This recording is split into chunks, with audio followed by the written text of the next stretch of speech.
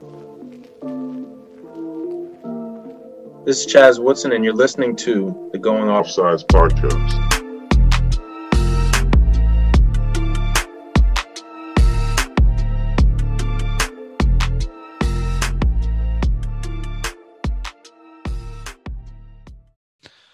All right, Ryan, we're here, episode 36. And before we get to our fantastic guest from the PLL, from the MLL, from Face Off Academy, Greg Gurenlian, let's talk a little bit about what's been going on. I mean, there's rumors swirling about the NLL. I don't want to speculate too much, but, it's looking harder and harder for them to pull off a season. Yeah, I mean, listen, with everything going on around the country right now and, just the continent, in the world, right? You're talking about the NLL, which is one of those institutions that's really dependent on gate receipts.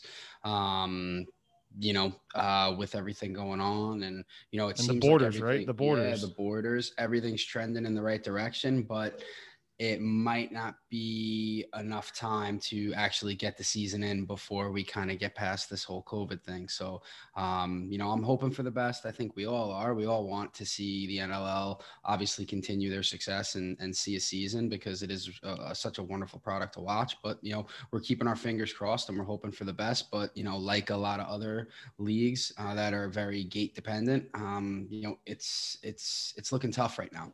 Yeah. It's looking real tough. Like I said, we're going to be optimistic and we're going to hope for the best. And, just putting it on people's radar that, there's definitely no guarantee that this is going to happen. But, we are very big fans and we really want it to happen. Piggybacking on that, we do have lacrosse. Our buddy Whitley over at Bellarmine. We're not saying we're not Mercer fans, but we definitely are Bellarmine fans. Well, listen, I'm excited for lacrosse to be back this weekend. I'm really excited to just put some of the bad things in the past, right? We're done. We're past this whole thing. It's going to be good to see teams take the field. And I'm not biased.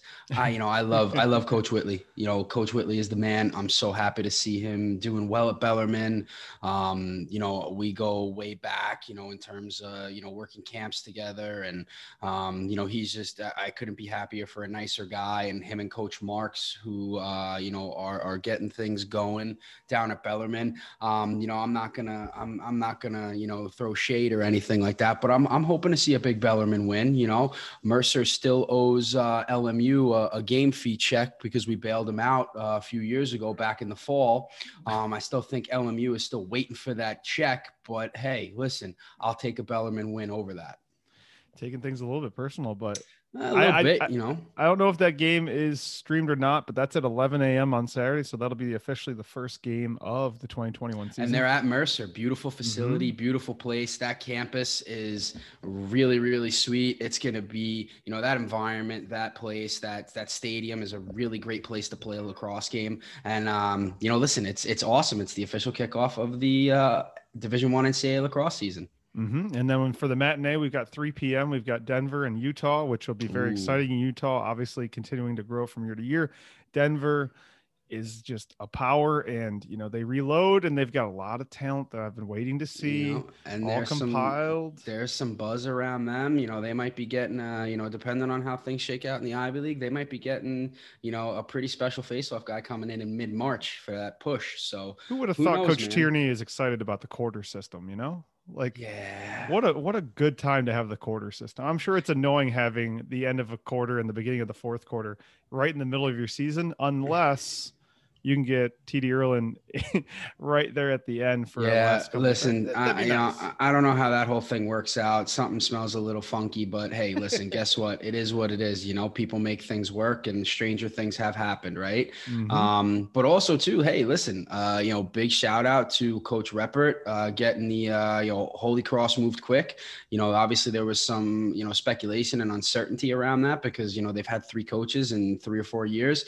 I think they knocked it out of the park with him. He's a fantastic coach. I think he's going to do wonders with Holy Cross. And it seems like every time there's been a vacancy in the last few years, his name has been around it. He's been a candidate for it. And, a lot of times, why would you leave Maryland unless it's something that you really want? So, congratulations to him on the flip side, chain reaction, man. Holy we got cow. some, and there wasn't, a lot of speculation was like a current assistant was going to move and it was going to cause some, it was going to cause some ripples in the whole thing, but it didn't. Couldn't be happier that Coach Benson's got a sideline spot this season. Man, listen, I think that Hopkins Maryland rivalry just got a little bit tougher. I think it's going to be really exciting. And I think too, you're going to see, Coach Benson's one of the best minds of the game. I think, watching his man ups are phenomenal. And I know that when he left Hopkins, he was going to be coaching somewhere down in Georgia and he was going to be running the defense. I'm sure he's going to be back on the offensive side of the ball. It's going to take him some time to kind of get used to things, but at the same time, he knows that personnel. He's going to have those guys humming, and it's going to be awesome to see Maryland play this year. And I mean, it doesn't hurt that he has one of the best attackmen in the country on his team in Bernhardt. So, hey, listen, they have an embarrassment of riches, and hey, let's see how it goes. Absolutely, man. And I think, if I'm not mistaken, I'm trying to look at the schedule real quick, and I think, is that tomorrow? Sorry about that. Nope, that's the following week. Okay, so yeah, this is the only lacrosse we got this week. So, we've got an excellent show. We talked to Greg Aurelian, and not just about face-offs. It was very important for me to talk to him about something other than face-offs and let people know this guy is way more than a face-off guy. And I think you're really going to get that out of this, especially if you're somewhat into strength and conditioning or you want to learn a little bit more about it. Holy cow. He also gets to talk about how he ended up in the PLL, and I don't think that story is really well known. And so I think that's going to be a really good episode. And before we get to that, let's hear a quick word from our sponsor. Why don't we get started? I have a couple questions. I wanted to ease into this and have a little fun, but let's talk about a few things. So you're obviously you retired from your playing career. I think that's safe to say.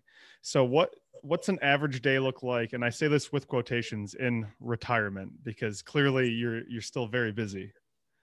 Yeah. So the only difference is I'm not playing in actual professional games right now, but I'm doing all the other stuff that I was doing. One of the reasons that I stopped playing was to have more time at home with my son and my wife, but also to throw myself more into the coaching and recruiting aspect of what I do with Face Off Academy. So a typical day, Jack's at 7:00, his alarm clock turns green, which means he's allowed to get up and come out and wake us up. So at 7:01, my door flings open and I get him breakfast, get him ready for the day, check my emails. And then around 9:00, Jax comes down to the garage with me and we work out. And then once he has lunch, put him down for a nap, I spend anywhere from 2:00 to 6:00 just catching up on stuff, making phone calls, talking to coaches. I think I have such a wide range of things that I try to cover on a daily basis, creating content on my YouTube channel, Instagram, helping out the guys that I'm currently coaching with their recruiting, helping out guys who are in college but can't work with me right now because they're in school. So they send me video and I help break down their stuff. Talking to college coaches, especially right now, trying to help them with their recruiting, but also helping people navigate the new rule change and how it's different, since I'm only, me and a couple of guys I work with are the only people ever faced off like this in the pros. So there's a lot of plates spinning. And meanwhile, we're trying to set up our events for this year with our national showcase and all that stuff. So very busy day from whistle to whistle, that's for sure. That's good to hear, though, because like you said, you've always been doing this, but you've also balanced playing on top of all of everything else. So you're throwing yourself into Face Off Academy and the coaching side of things a little bit more now that you're done playing. Will we ever see you coaching on a sideline more than just face-offs? No, okay. I can tell you right now. I help out. I started helping with Mamaroneck High School last year as a volunteer assistant, and in 2019 that was fun. But that's about as much as I can handle. People have asked me before, would I ever want to go into the college ranks? If I ever coached in college, it would obviously be a situation where I have to work my way up. So I'd have to come in as a volunteer assistant. I would have NCAA regulations that would stop me from being able to be as accessible as I am to my current clients. I like the autonomy of just working with everybody. That brings me a lot of joy and diversity in my day, because I think I give college coaches so much credit because essentially their entire livelihood is based on 20-year-olds doing what they're supposed to do all the time. And I couldn't sleep at night if that was the case. Yeah, I will tell you, I was a college coach for 3 years, and it's the most stressful. They knew I was getting married the day that they were moving in, and they still decided to call me and try to prank me. And I was like, you know what? I'm tired of letting 18-year-olds and their behavior dictate my success. So, but what you said is very similar to what Mark Millen said. And we asked him the same thing, because he's had opportunities. You know, his kids are obviously high school aged, and they're very good. And he said the same thing. He doesn't want to necessarily start from the bottom and work his way up. He loves his events. He loves being able to train so many people. And it's kind of the same thing. You guys aren't that far apart on the business side either. You know, he's running camps and clinics, so are you. And so I think that's very unique. It doesn't seem like you have any regrets about it. He said he wished he would have been able to start in the beginning and take that path, but it sounds like either way, you know, you guys ended up in a very good spot. Yeah. I've gained so much from being autonomous, and I joke with my friends all the time. I've done everything I can in my life to not have anybody have to, tell me what to do in my career. Mm-hmm. So when it comes to like strength training, I became a strength coach at Penn State, and I had an awesome mentor. And then I went to New York City and I started as a strength coach, and I built my own business there. And then after the FOA took off, I sold, it was called Brawlic Strength. I sold that, and we continued with FOA. And I love the fact that every single day, Jerry and I get on a phone call and we just throw ideas around and see what sticks. And we have fun that way. And I think any coaches that we bring on with FOA, I always tell them, I don't want to be your boss. I want to be a coworker. I want to be an equal participant. So it's a lot of fun. So yeah, I couldn't go into a more structured. I know my limits. I'm not built for the structure of a college coaching staff, for sure. No, that's fair. That's fair. And it's funny you mentioned that Brawlic Strength, because I remember, and I even have a note here, I watched a 2010 off-season conditioning video that you had, and it was one of my all-time favorites, because people would be like, back then, 2010, pro lacrosse still not very big, and people would be like, what are you watching? I was like, if you want to see an athlete, like, check this thing out. This guy is this size, but can do these triple jump ropes. And you were doing a lot of the powerlifting. And I was like, that's still one of my all-time favorite, because it's such an old school meathead video with like the soundtrack and everything. Yeah, I think I was definitely a little ahead of the curve on that. Because like you said, I remember when I was at Penn State, the guys used to talk about, like Syracuse, they don't do weightlifting. All they do is cardio. Mm-hmm. And I remember our coach, Glenn Thiel, he was an older guy, and he's like, we don't get recruits that are as good as Syracuse's recruits. So we need you guys to be bigger and stronger. And we're like, thanks, coach. But we had a football training mentality at Penn State. So when I, there was only a couple of us, a lot of guys were trying to sneak out of the weight room back in the day. And I give a lot of credit to, Paul Rabel and Kyle Hartzell, and guys who have been posting their training for years. It's now become commonplace. It's become cool to be a lacrosse player and take it seriously, which I love. Absolutely. And before we fully dive into the whole weightlifting and all that stuff that I want to talk to you about. So I was a face-off guy. It was a long time ago, back when, you could do moto grip and just survive off power clamping and stuff like that. But, one of the things that was always said to us is that facing off is like rock, paper, scissors. And I just want to see is, from one of the best to ever do it, is that still a fair assessment of what facing off is like? Is it still rock, paper, scissors, where there's always a counter move for every move? Or is there becoming a move or a set of moves it's kind of like, if you master that, it really is difficult to counter in any way? Yeah. So there's like 4 phases that lacrosse face-offs have gone through. Mm-hmm. One was like the very beginning, where just a midfielder would go out and just kind of rake at the ball, right? Then we got into the dark ages, as I call them, where everyone was just teaching cheating, right? So there was no rock, paper, scissors. It was grab the ball in your hand. We had idiots like posting videos to 9-year-olds about how to tape your gloves so people couldn't see it and all that nonsense. Then in 2012, I like to think that the FOA was a big part of cleaning that up. And you saw athletes, Ben Williams, Jake Withers, Trevor Baptiste, now you have TD. More athletic guys were now creating a more dynamic athletic position. But the whole rock, paper, scissors thing wasn't a thing because it was literally punch your right hand into the ball, rotate hard clockwise, dominate the column, physically imposing on your opponent, and then get the ball out. And when people would say, oh, it's a rock, paper, scissors, or you'd see on ESPN, they got to tie this guy up. It's like, you don't know what you're talking about. You can't tie a guy up when he's just rotating and knocking off the ball. Now, this is the next phase, standing only. This is the epitome of rock, paper, scissors. Face-offs are going to be the epitome of chess now.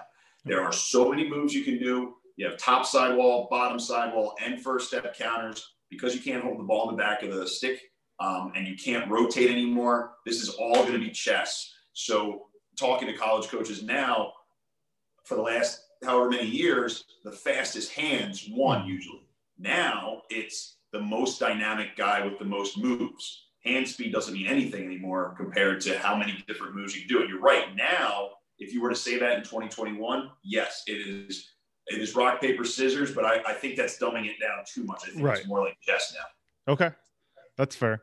I just, I live in the Midwest, so everything was already a little dumbed down for us. And it was just like either, all right, if this guy jumps or he jumps over the ball, you just, swipe underneath. If he's a power clamper, you just try to like do a quick move.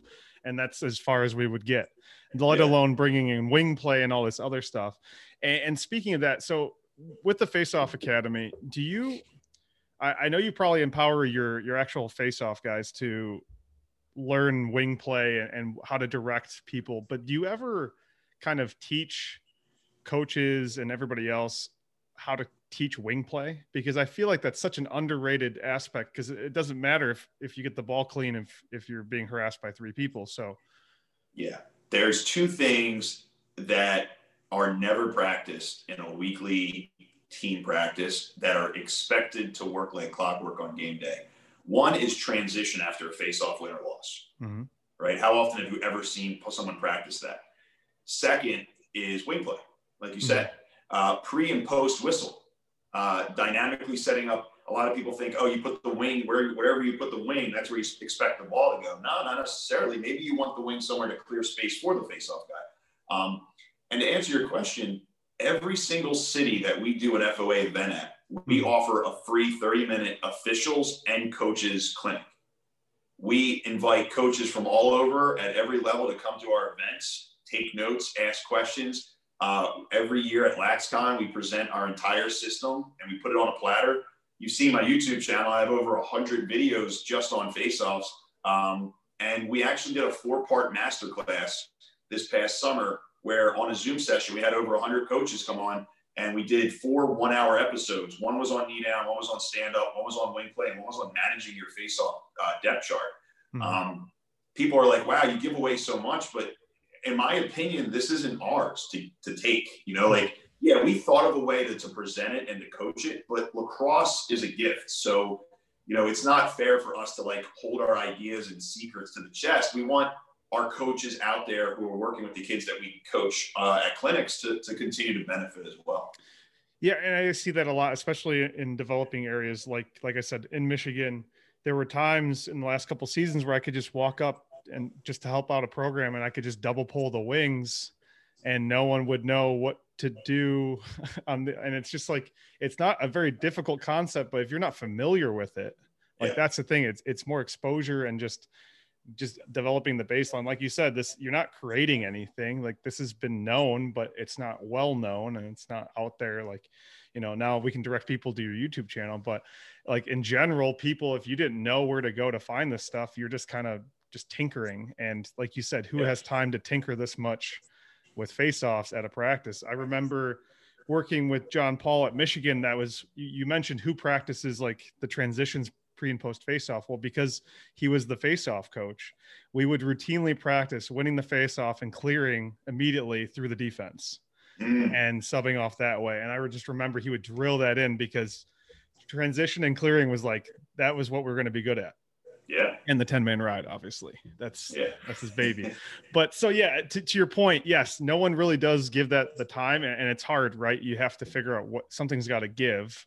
But when you think about it, should it be what gets you the most possessions? Probably not. So a little bit of attention should be paid there. Well, I think it's easy when you're a coach. They always ask me, like, how can I work face-offs into practice? Because one of your objectives as a coach, if you want a very solid team and you want all of your face-off guys on the same team, because look, it's like a quarterback situation.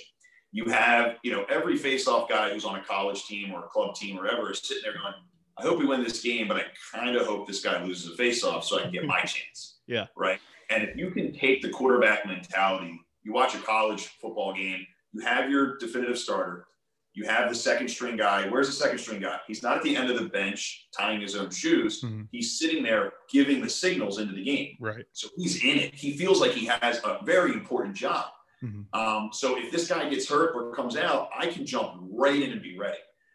The guy who's redshirting or the third or fourth string guys, one of them should be holding an iPad, watching every faceoff. When a faceoff guy loses, he comes off the field. He has his crew, right? Mm-hmm. A squad of guys sitting there looking at it together, looking at the iPad. The freshman feels like he's getting better and he's helping these guys. And now you've got your own unit. And we spend a lot of time psychologically helping coaches figure that out to benefit their whole sideline. That's you're giving me all sorts of ideas if we have a season, because that's a really, really good way of looking at it. I mean, to say just because having experience as a face-off guy, I had that mentality of they're important. Let's try to work on this. So, there would be a face-off, and even though I'm running the box and everything else, I'd grab the other face-off guy and be like, just stare at this and watch it with me. And just what happened, because if he doesn't win this, you're going to go in, but at least you're going to be prepared with what is likely to happen. Yeah. And so, but you just took that and put that at like level 10. So it's a really good idea. Speaking of Face-Off Academy and wrapping up that whole thing. So if coaches, or let's say an athlete is in a remote area and, you just don't come to their city or their state, because I remember, I believe in the past you have done an event in Michigan here or there. A lot, yeah. What are the options then for those guys? So we tell high schools, club programs, etc. If you want to host us, you just email us faceoffacademyinfo@gmail. You can go to our website; it's right there. Invite us out. We'll come out there. We'll do a 30-minute session for coaches and referees. We'll spend an hour doing a private lesson, because we always bring on a small group of kids that really want to do a private lesson with video playback. And then we'll do a 90-minute main event, and then we'll stick around. We'll answer questions. We'll talk to the parents, coaches, and players.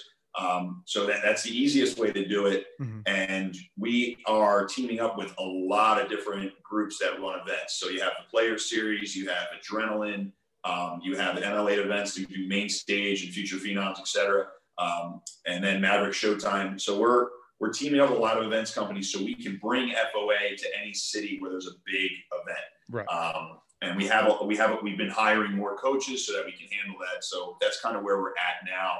And like you had alluded to earlier, we're just hoping that there's, life this year so we can go do it. Yeah, exactly. Like I was thinking about it. I was like, I should host one in Michigan, but we can't have contact practice yet. So not yet, but we'll definitely put it on one at a time for sure. Yeah, one step at a time for sure. Okay, so everyone kind of knows you as one of two things, and it's usually as a lacrosse player, right? As the face-off guy. But as you talked about earlier, you are, for those that don't know, you were a Knies major at Penn State, right? Which I don't think is common knowledge, is that you worked as a strength coach, had a training company. Everyone sees you lifting weights on Twitter and YouTube and stuff, but they don't really understand the background there. So what is kind of the quick background of your strength and conditioning experience? Yeah. I'm not just a Instagram lifter. So I went to Penn State to be a phys ed coach or a teacher. That was my goal. When I got to Penn State, I realized that their phys ed program was insanely hard, which I loved. However, when you're in a major that's that competitive, you want to make sure there's a payoff at the end of the tunnel. And, I remember going to my counselor, and she was very clear. She's like, look, like the odds of you getting like a cushy phys ed job are not very good. 9 out of 10 people are basically going to a playground and kind of just throwing a basketball out there. I wanted to do something where it was a very fulfilling job. So when I met our strength coach, Brad Pantal at Penn State, I remember spending my first semester there going, man, this guy has the coolest job on earth. Like, instantly making people better every day is so gratifying. So I would literally spend a lot of time over at East Area, going to his office. I remember, diving into my neuroanatomy classes and my biomechanics and just loving everything. It was so intrinsic for me. So I switched over to kinesiology, movement science, and I got my degree in kinesiology there. I was actually planning on getting my master's in human performance and working under Brad. When I graduated, Brad moved from lacrosse and field hockey and hockey to just men's and women's basketball. So I moved over there with him and basically worked for free for a whole summer. And then the fall, we were working on getting me, as an intern so that I could be a graduate assistant. During that time, one of my good friends, Derek, who was a kines major as well, he had moved to New York City, and he came up for alumni weekend. He was like, look, man, before you decide you want to live in Center PA for the next 4 or 5 years, maybe you want to come to New York City in the private sector. He's like, dude, you're way overqualified if you're a kines grad from Penn State. So I went out to New York, went on an interview at Reebok Sports Club, 68th in Columbus, and got the job. And within 2 weeks, I was moved into a random little extra spare room on Craigslist, living there, eating out of a peanut butter jar for a couple months, trying to make ends meet. And, slowly but surely, I introduced actual collegiate strength training to the private fitness industry. I jumped into Olympic lifts. I learned Olympic lifts. I got my USAW certification. And that's really when things took off. I was taking, mostly females who are watching this understand, usually you go into a gym and some trainer who only does bicep curls gets the woman, puts like a little tiny med ball in her hand and has her jump around and do weird stuff. I was taking women and teaching them Olympic lifts and socks press and deadlifts. And every time I did it, another woman would see it and be like, I want to do that stuff. And that's where I really gained some popularity in the gym. And then I took people out. I started my own business, Brawlic Strength. And I trained at a whole bunch of different gyms, including Velocity. Anybody who's really into strength and conditioning understands, knows about Velocity performance. And and it just took off from there. So that's really where I was a lacrosse player on weekends, but then I was a professional strength coach. That was like my main focus up until about 2011. Okay. And so, I've talked to, and it's always unique because usually, especially at smaller colleges, I was a kines major as well. When I was a head lacrosse coach at a small college, I was also teaching human and health and human performance courses, basics of resistance training and stuff like that. And it was really unique to go talk to the strength coach at the school and see that it was like all football up here. Like, it's just, how do we just add mass and make, explosive is good, but it's all about mass. I'm like, so how does this apply to my lacrosse guys? And so we developed over time, we found that there were lifts that help certain parts of a lacrosse player. And so before we get into that, I'm sure that there is a basic list of lifts that you are a proponent of that create a well-rounded athlete in general.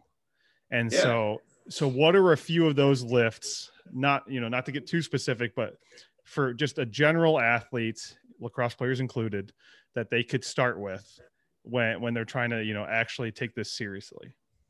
Yeah. So, I learned a lot from Brad while I was there. I learned a lot at Penn State. But once I got into the private sector and I was buying my own textbooks and I was taking courses on my own, I really started to kind of broaden my horizons and have a more holistic approach to being a strength coach. And I think, there's a lot of different factors that kind of cloud judgment on how to create your own training, right? We have the online fitness coach, right? You add fit to the end of your name on Instagram, you take your shirt off, and now you're a professional. You have the, everybody wants to know, what supplements should I take? What supplements? It's like, okay, you're eating 1,000 calories a day, but you care about what whey protein you're taking. So when I was at Penn State, Brad did a great job of programming me to believe in performance. and the concept of functional training, right? The buzzword's functional training. And I think everybody thinks when you look at functional training, I don't know what exactly they think it is, but functional training is training for whatever your function is. It's not that hard. So functional training for me as a face-off man may look different than functional training for a swimmer. However, like you said, there are core lifts. There are core lifts that you should understand. And I think the advantage as kinesiology major is you learn about the human body and how it progresses before you ever learn about exercises. Right. You go get a NASM. I'm not hating on NASM, but like you open up a NASM book and it's basically, here are your exercises. Right. Yeah. And it's like, this works. It's a guide to personal training, not to I would rather learn, teach me about the human body and all of its motions and levers and all that stuff. And then you don't have to teach me lifts. I can just go know what these lifts, I can make it up myself if I wanted to. So if you're going to do a deadlift, a squat, or an overhead press, that works for every single athlete, regardless of who you are, where you are, etc. The problem that we run into a lot is kids want to learn how to bench press, for instance, before they can do a proper push-up, right? Or they don't know how to sit in a chair correctly, but they want to squat 4 plates. So the problem we have, and as you know, as guys, we look in the mirror once we're about 12 or 13, we start looking in the mirror from the waist up in the front, and this is what matters. But as an athlete, it's actually what's below the waist in the back that's most important. So teaching guys to do calisthenics is actually the most important thing because it primes your nervous system. If you can do a perfect squat, just like you could when you were a toddler, right? You look at a toddler, they squat down to get something, it's perfect. If you can teach somebody to have the mobility and flexibility to do things with correct movement patterns, once you introduce weight, their nervous system just blows up. Now, yeah, I was one of those meatheads. I was about 170 pounds when I got to Penn State. They put me on a 6, then 8, then 10,000 calorie a day diet. So I gained, I left Penn State at about between 205 and 210, and I went in at 170. But that was me. My coaches never said, we need to put weight on you. They didn't care. But when you look at any athlete, I've always tried to train as a lacrosse player. I think depending on where you are on the field, you want to train either as like a linebacker or a safety, right? Multi-directional, quick bursts of speed, sprint endurance. It's something that always drives me nuts is when you see teams running for 5 miles. It's like, if you ran for 5 miles in a game, you're screwed up. You shouldn't be jogging anywhere, right? So, fast twitch recovery is really important, and explosiveness. And that's why I love Olympic lifts, because even after college, when I got introduced to Olympic lifts and I started getting good at them and I got my USAW, my nervous system blew up. And that's, mid-20s. So I kind of missed the boat in college, but power development out of Olympic lifts was something I absolutely fell in love with, and I saw the benefits right away. And so that gives you a baseline, right? Like those, like you said, functional fitness is more or less what is it that you need to do whatever it is you do on the field. So like, a goalie would train differently than an attackman or a face-off guy. So let's say we're talking just the shooting motion, right? And we want to improve the shooting motion. So with our research, with our strength coach, it was pretty obvious, a lot of pulling motions and a lot of core work and rotational force. So what are some lifts, for example, for like, maybe we have a good baseline, we've been working out for a while, whether it be high school or college, and now we want to improve, our shot speed or whatever it may be. What are some lifts? First thing that comes to my mind is, pull-ups and lat pull downs would be great for if we're going to do like accessory lifts for that kind of motion. But what can you all kind of offer that would be a little bit more specific, assuming we already have a baseline of kind of a good strength level and a good understanding of strength? Well, a shot is a ballistic motion, right? So if you are going to look at the limiting factors, I always tell everybody the first thing you have to do is you streamline your technique. Sergio Garcia walks up to hit a golf ball. You're not going to be like, that is an imposing fella. Right. He's going to launch it because his technique is great, right? I'm not a golfer. I don't even know if Sergio still plays, but you know what I'm saying. Yeah. So you get your technique is the most thing. Now, there are limits to our technique, which would usually be mobility, right? So the first thing we have to look at is how can we increase your range of motion safely and defend against injury? And I feel like sometimes guys will go and they'll say, how can we make your shot faster? Okay, but if you're planning on progressing this person with whatever lifts you're going to do, are you aware of what their limits are first so that we can prehab whatever injuries are going to come up from doing this, right?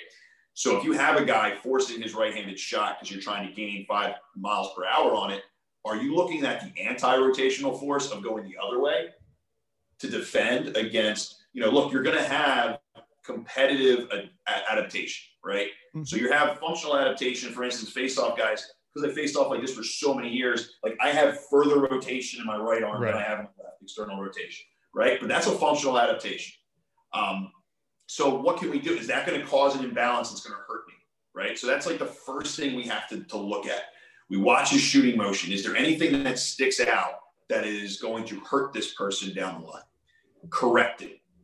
Then we move forward. If we can get more velocity, more flexibility and rotation, then it's like pulling a rubber band back further. So we're going to get more force, right? So that's the first thing. Then when you talk about lifting, we want to look at stuff that we know we pull through this, right? Mm-hmm. But we also step into the shot, right? So you're going to get hip flexion, right? And because you're pushing off, as any other athlete, the posterior chain is your plant. That's where you're forcing, that's where you're driving through. So hamstrings and glute strength is really important. And then you're taking into effect that most athletes, when they get to college, regardless of position, are usually anterior dominant. So you have tight and strong anterior muscles from, your quads all the way up to your chest, but you have weak and you have loose posterior muscles.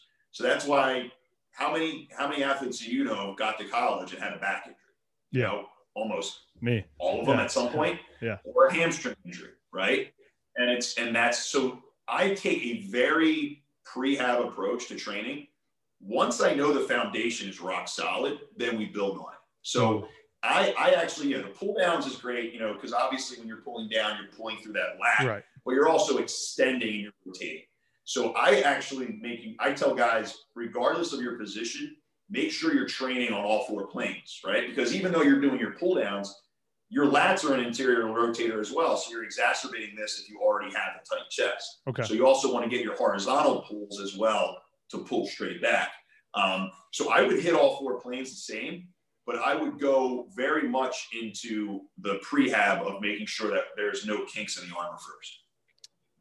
Excellent advice. It's kind of like, and as you said it, I thought about it, and you mentioned Sergio Garcia, but golfers will kind of prehab injuries by, obviously they're just using one side consistently, right? Like if you're a right-handed golfer, you're always swinging the same way. Lacrosse, we have the benefit of most of the time using a little bit of both, but golfers will actually train with their opposite side just to help balance out those muscular imbalances.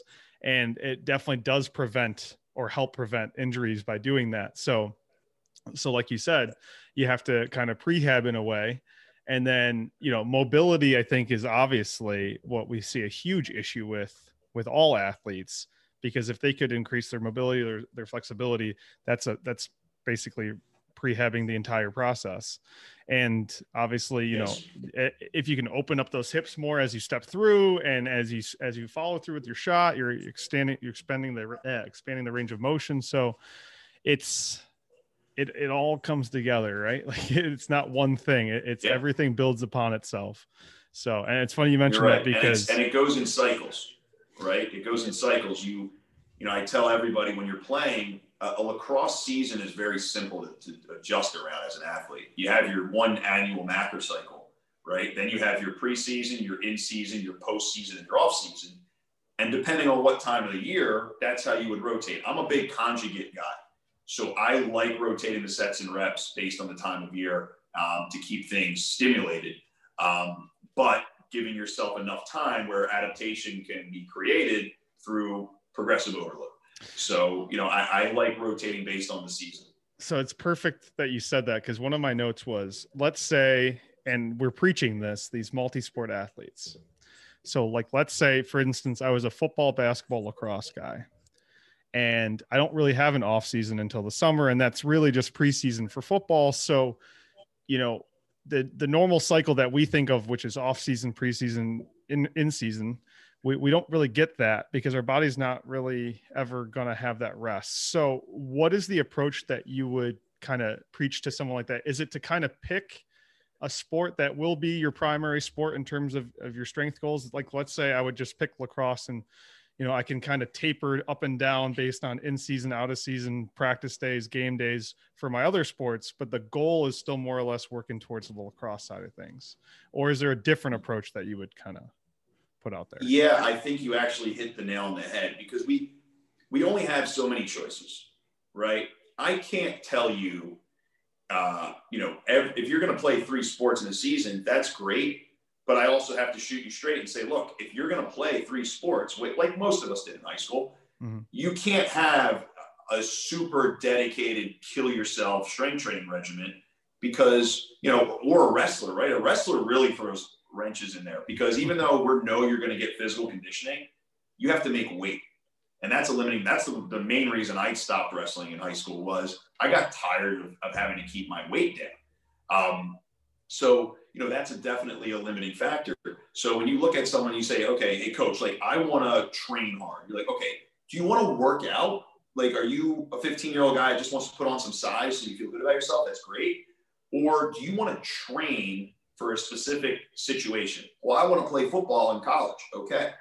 So then we know basketball season is going to be a little tough, because you're going to play basketball, but you're also going to train. You're also going to lift 3 days a week, and we're going to do extra stuff.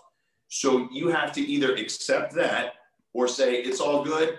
I'm going to kind of just do like light workouts every day throughout the year decisions. And if you want to make a man's decision or an adult's decision of, I want to get bigger, stronger, and faster, and I want to compete at another level, then you got to make hard adult decisions of, when can I get this in? And is it that important to me? Right. So that's where we look at it. If you're going to be a 3-sport athlete, then we're kind of handcuffed on what we can really do. Aside from the fact that now, being a 3-sport athlete, I mean, these kids will play lacrosse year round on top of the sports they're playing. Right. Yeah. So when I have kids coming to me going, coach, I want to gain weight, I'm like, sorry, man. Like, you're going to have to eat your family into poverty, because you are burning so many calories a day that you're just going to have to make a decision. And that's kind of where we're at, Yeah. And I think from the exercise science side of things, we all agree that when you're younger, playing all of these sports is a great thing, because you're building up all these proficiencies, and over time you do need to specialize a little bit. And I think the issue that people have is saying we need to specialize maybe in middle school already. But I think realistically, if you play 3 sports in middle school, great. But I think my biggest regret is I should have just stuck with 2 in high school, so I could be much better at 2 things instead of just being like slightly above average in 3 things, and never really gaining any weight until college, when I was just finally down to 2 sports. Because my freshman year, I tried to play football and lacrosse at a D3 school, and that was still like, try to do all that at once, and you're still not gaining weight. So I think that's a super, interesting point. But like you said, you can't have it all. Like, the body doesn't work like that. You do have to make some decisions, and whether it's going to be, you're going to lift heavy after basketball practice, or maybe even before, because you're not going to do plyometric training the same way that you would for football than you do for basketball. So, and you made a good point too about the 2 sport. After my sophomore year, when I started getting a little bit better at lacrosse, that's when I made the decision to give up basketball. Basketball was my first love all the way until I started getting decent at lacrosse. And I said, I'm going to spend the winter training. And that's when I started lifting seriously back then. But like you had said at the very beginning of our interview, it was a football mentality, right? Remember the Bigger, Faster, Stronger program? Oh yeah. They still have that around here. Yeah. So we had strength and conditioning class in my school. And that was the first time I really got introduced to weight training. Up until then, it was just calisthenics that I used to do in karate class. And, we were doing everything wrong. And I was taught how to squat incorrectly. That's when my back issues kicked up. But it was all about lift heavy, get big. Mm-hmm. But I fell in love with it. I think the reason kids fall in love with it, whether they're conscious of it or not, is in our lives, we don't have too much empowerment moments. You have your parents, you have maybe an older sibling, your coaches, your teachers, your principal. Everyone's telling you what to do every second of every day. Weight training is the release in which you have total control of what you do with your own body. Mm-hmm. And if you can really grasp that at an age in which you're growing, the empowerment kind of goes through the window, like goes through the roof, because you're so excited about that. That's what I think people love about strength training, especially guys who are starting to hit that growth.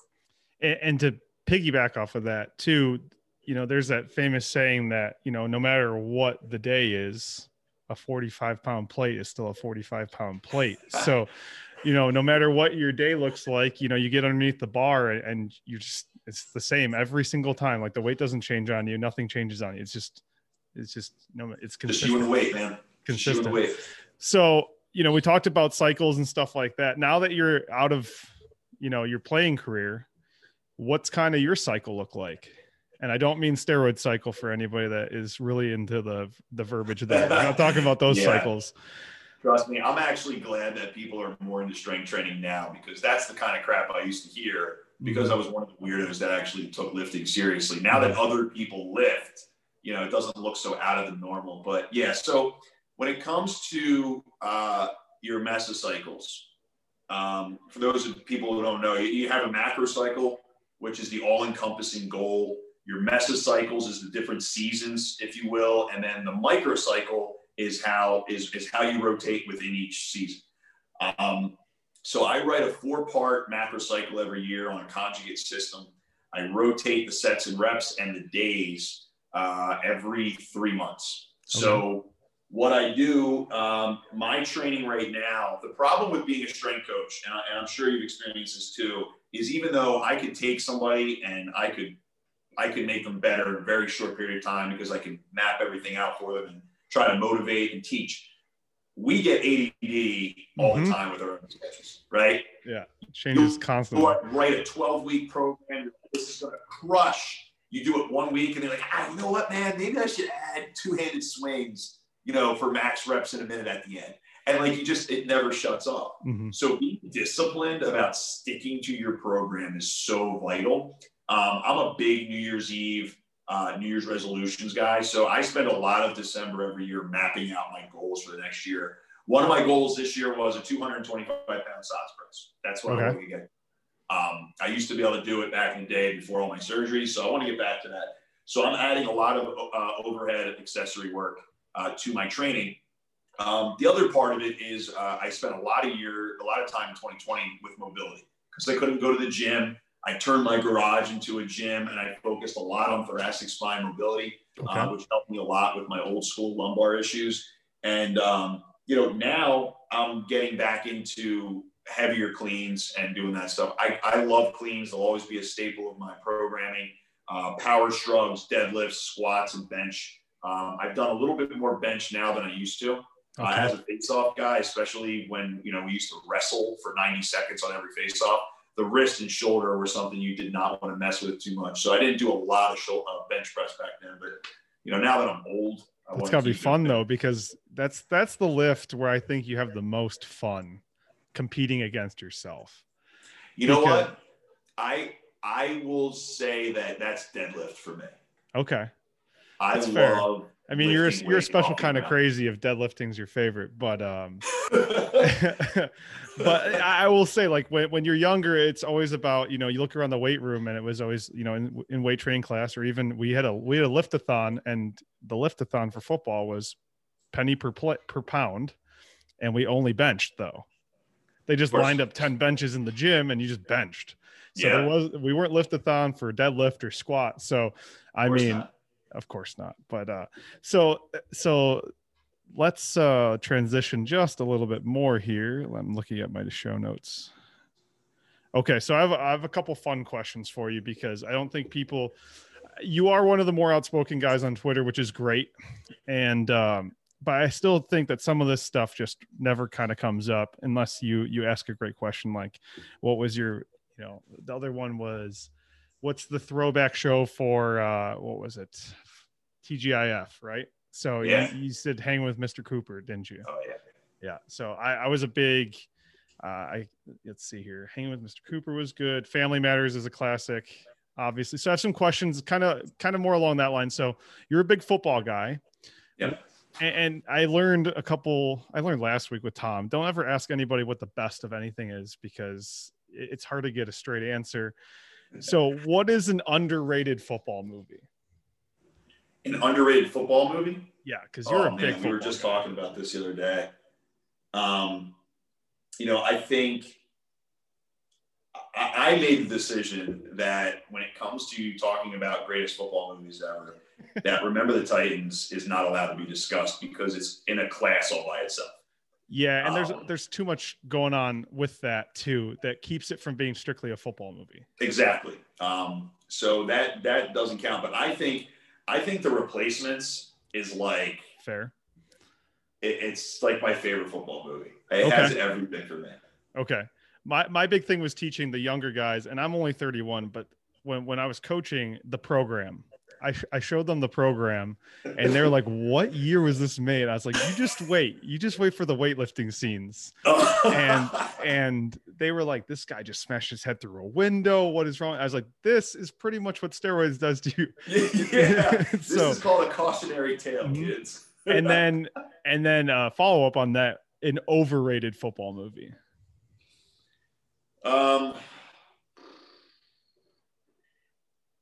It's funny. I would say that the program was overrated. I know I'm a bit up for that, but not necessarily, because if you were in a time frame where it was actually kind of popular, that makes more sense. I thought Necessary Roughness was not talked about nearly enough. Okay. Any football movie that finds a way to put Sinbad and Kathy Ireland in there at the same time is, and it's a shame because I can't talk about that with any kid I coach. Like, who's Sinbad? Yeah, exactly.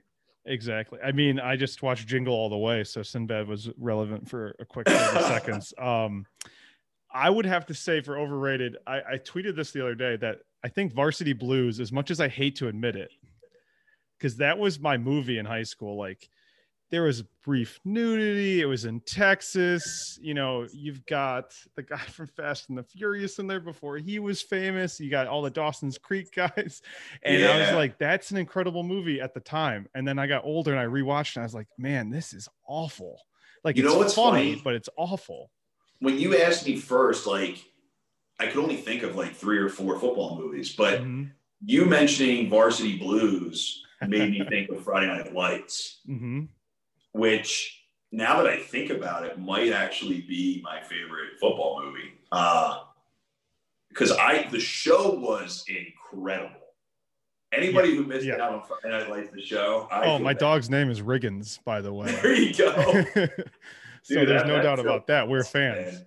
Yeah, the other one that comes to mind is Any Given Sunday, just because those scenes, it was still, criminally overrated just because the acting was so bad and the football was so bad, but the idea and a couple of the speeches in the locker room were pretty awesome. All right. I will say I listened to Al Pacino's Game of Inches before every high school and college lacrosse game. That checks out 100%. Yeah. we had a guy just like you. He didn't take face-offs, but he was a middle linebacker in a D midi, and he would just listen to Rob Zombie before every game. There was actually a really funny video. I think Rob Pinnell posted it in 2015 where everybody is in our Lizards locker room kind of rolling out and joking and laughing. And he scrolls over and I'm in full gear and I have one of the elevation masks on and I'm listening to that thing. I'm just jumping back and forth. And Rob's like, which one of these things is out of place? I was like, I definitely took this a little bit more seriously than other guys sometimes. That's okay though. Perfect transition. What kind of music are you blasting during your workouts? Man.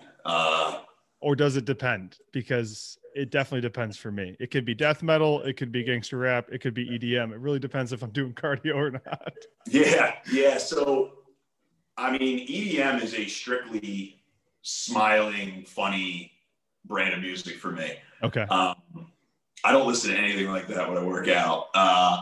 So, I mean, I listen to everything from like, actually Jax is a big rock and roll fan now because he's heard what I listen to. So like during the warm up, it's AC/DC.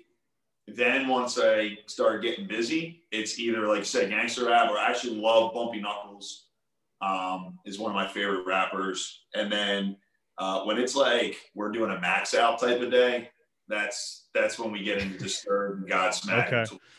Yeah. Okay. Maybe a little Korn every once in a while. Korn, yes. Okay. Yes. Well, it's fine. And so we kind of built it up too. So for our soundtrack for the game day, what we would do is we would play Explosions in the Sky from Friday Night Lights. So there's no lyrics at all. And that's what we would just stretch to.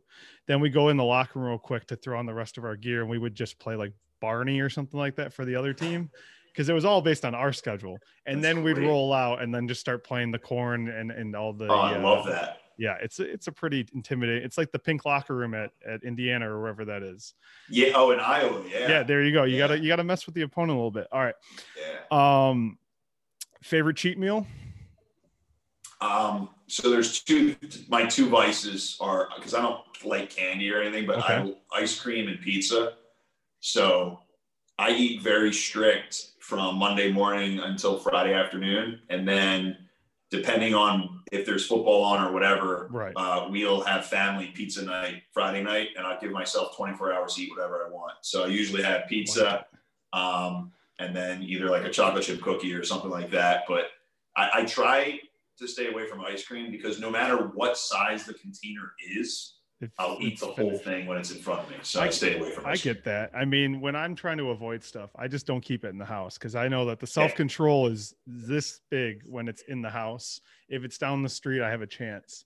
Yeah. So your cheat meal is like a cheat weekend, huh? She's never seen me eat that stuff. And I say I love it so much I don't eat it.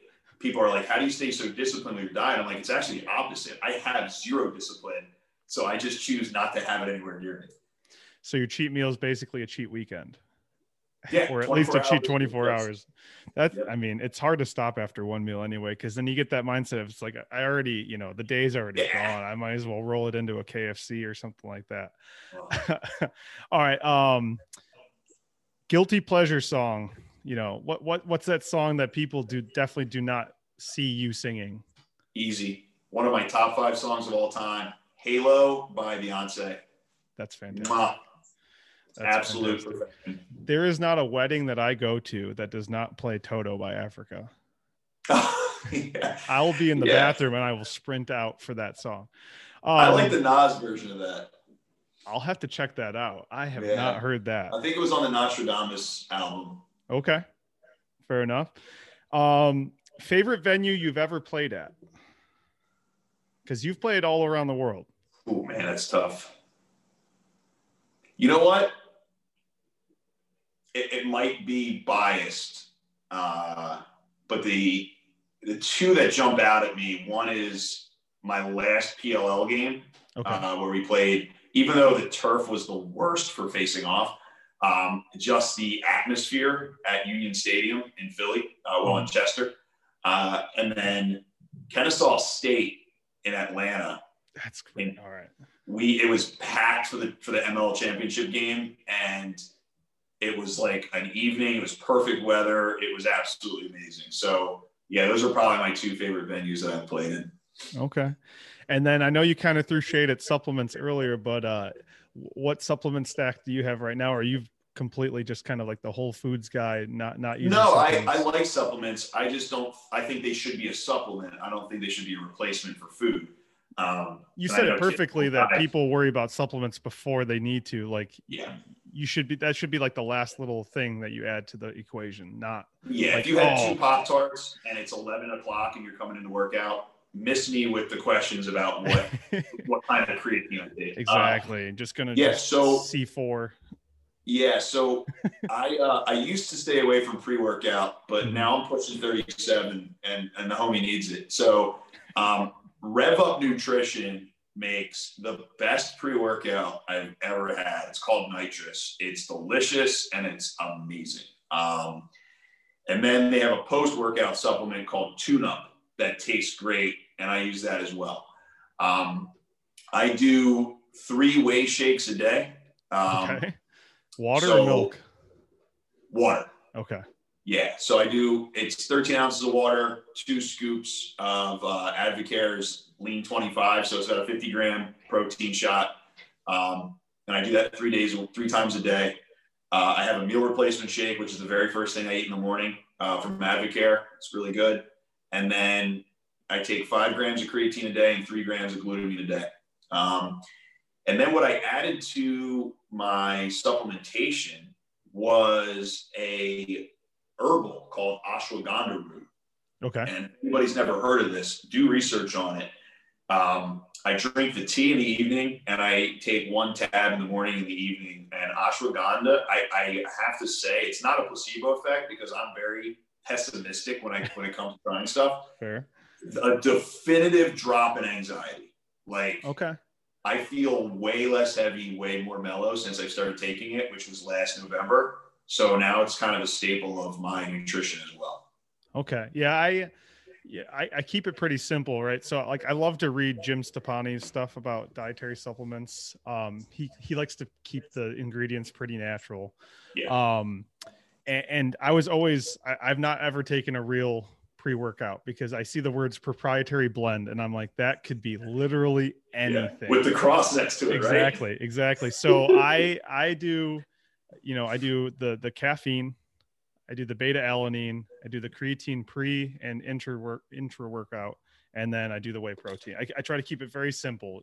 Like you said, it's a supplement. It's not supposed to be replacing or, you can't do anything. It's like having a car and you try to put premium gas in it, but like it doesn't have tires. It doesn't matter. Yeah. So yeah, you're right. All right. So, and then I've always been. Oh no, I'm sorry. I was just saying that the reason I drink 3 shakes a day is that I'm an ectomorph. Mm-hmm. So, like I said, I had to eat 10,000 calories a day for 4 years to gain weight. So, for me now at this age, I don't want to eat as many calories. So I want to make sure that the calories I take in are very clean so that I can continue to have muscle. But if I don't work out or I eat like crap, I'll lose 20 pounds and I'll look like a dad bod in no time. So that's why I stay on it so much. I completely understand. And then I wanted to leave you with a more serious question. So it's clear that whenever you made the decision to go from the MLL to the PLL, that you knew that no matter how many years, 3 to 10, that you were going to keep playing, it was going to be towards the end of your career, right? Mm-hmm. So why then was it so important for you to make that switch? Yeah. So I think the misconception for a lot of people was either A, I came out of retirement, or B, that I made a conscious decision to leave the MLL to go to the PLL. The reality of it is the PLL was not a thing on my mind at all. It was having a discussion with my wife before 2017 and telling her that after a couple of scrimmage weekends with Team USA, I had decided that I wanted to take another shot at it in 2018, which I had never brought up before.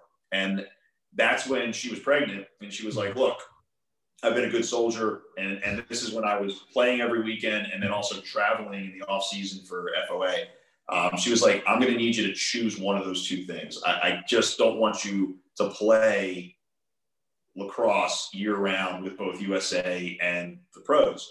And so I chose, I'd already done everything in the ML that I could do. I had nothing else to prove, but I didn't have a gold medal and I still felt like I needed to earn that. So I made the decision.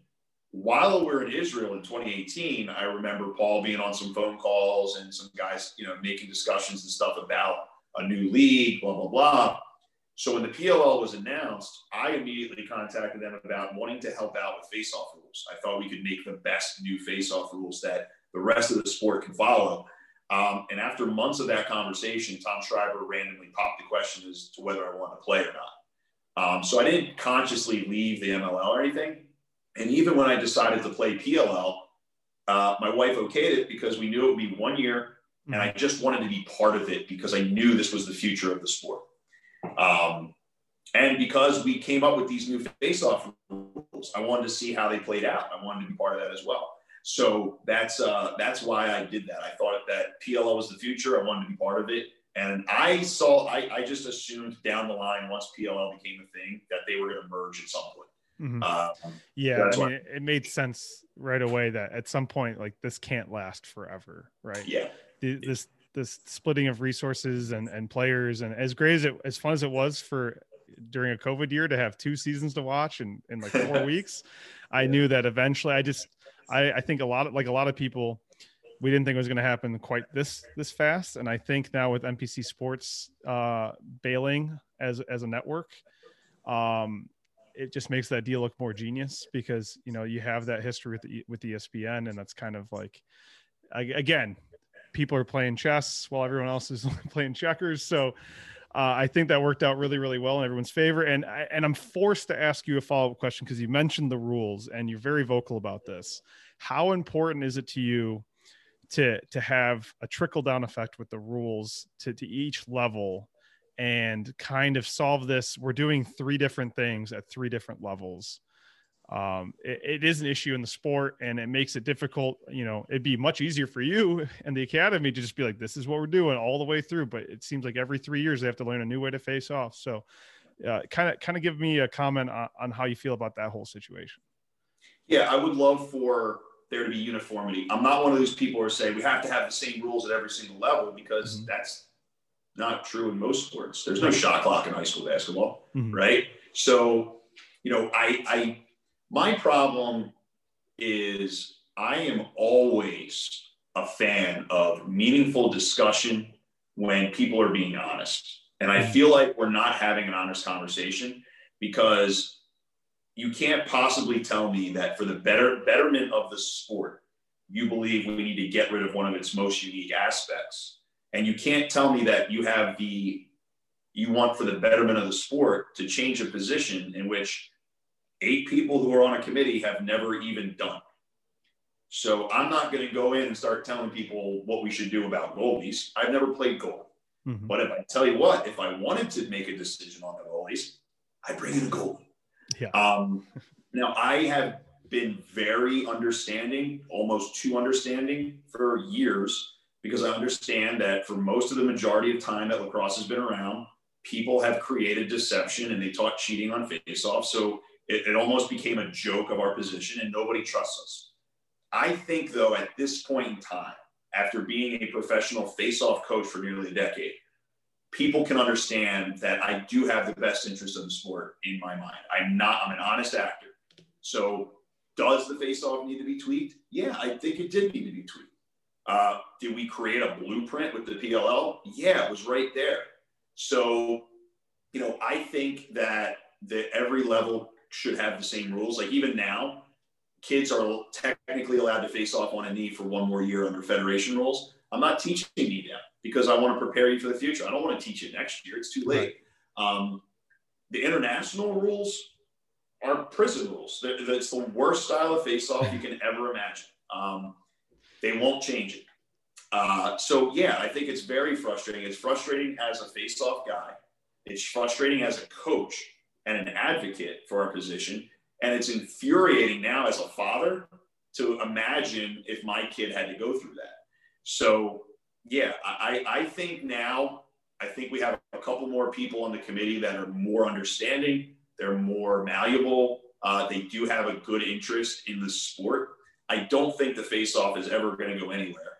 And people conveniently forget that in the 70s, they did take it out of college lacrosse. And it was such a mess that halfway through the season, they put it back in. We like to conveniently forget that. So, yeah, I would like to see uniformity, but just, you know, I always say, just let me sit in the room and give you guys some advice. I know you hate the fact that face-off coaching is a thing, but just let me help you. Yeah.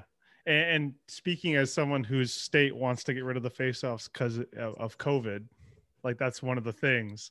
I'll let you know how that goes, because I already have plans on, you know, once you have a 2-goal lead, you can basically just sit on the ball, because we don't have a shot clock either. So, you know, what's the point at that point? Like, once you're down, like, you can't go on runs. You can't make it, take it. Not that we have a face-off guy that could anyway, but that's not the point. Like, you take that part out of the game.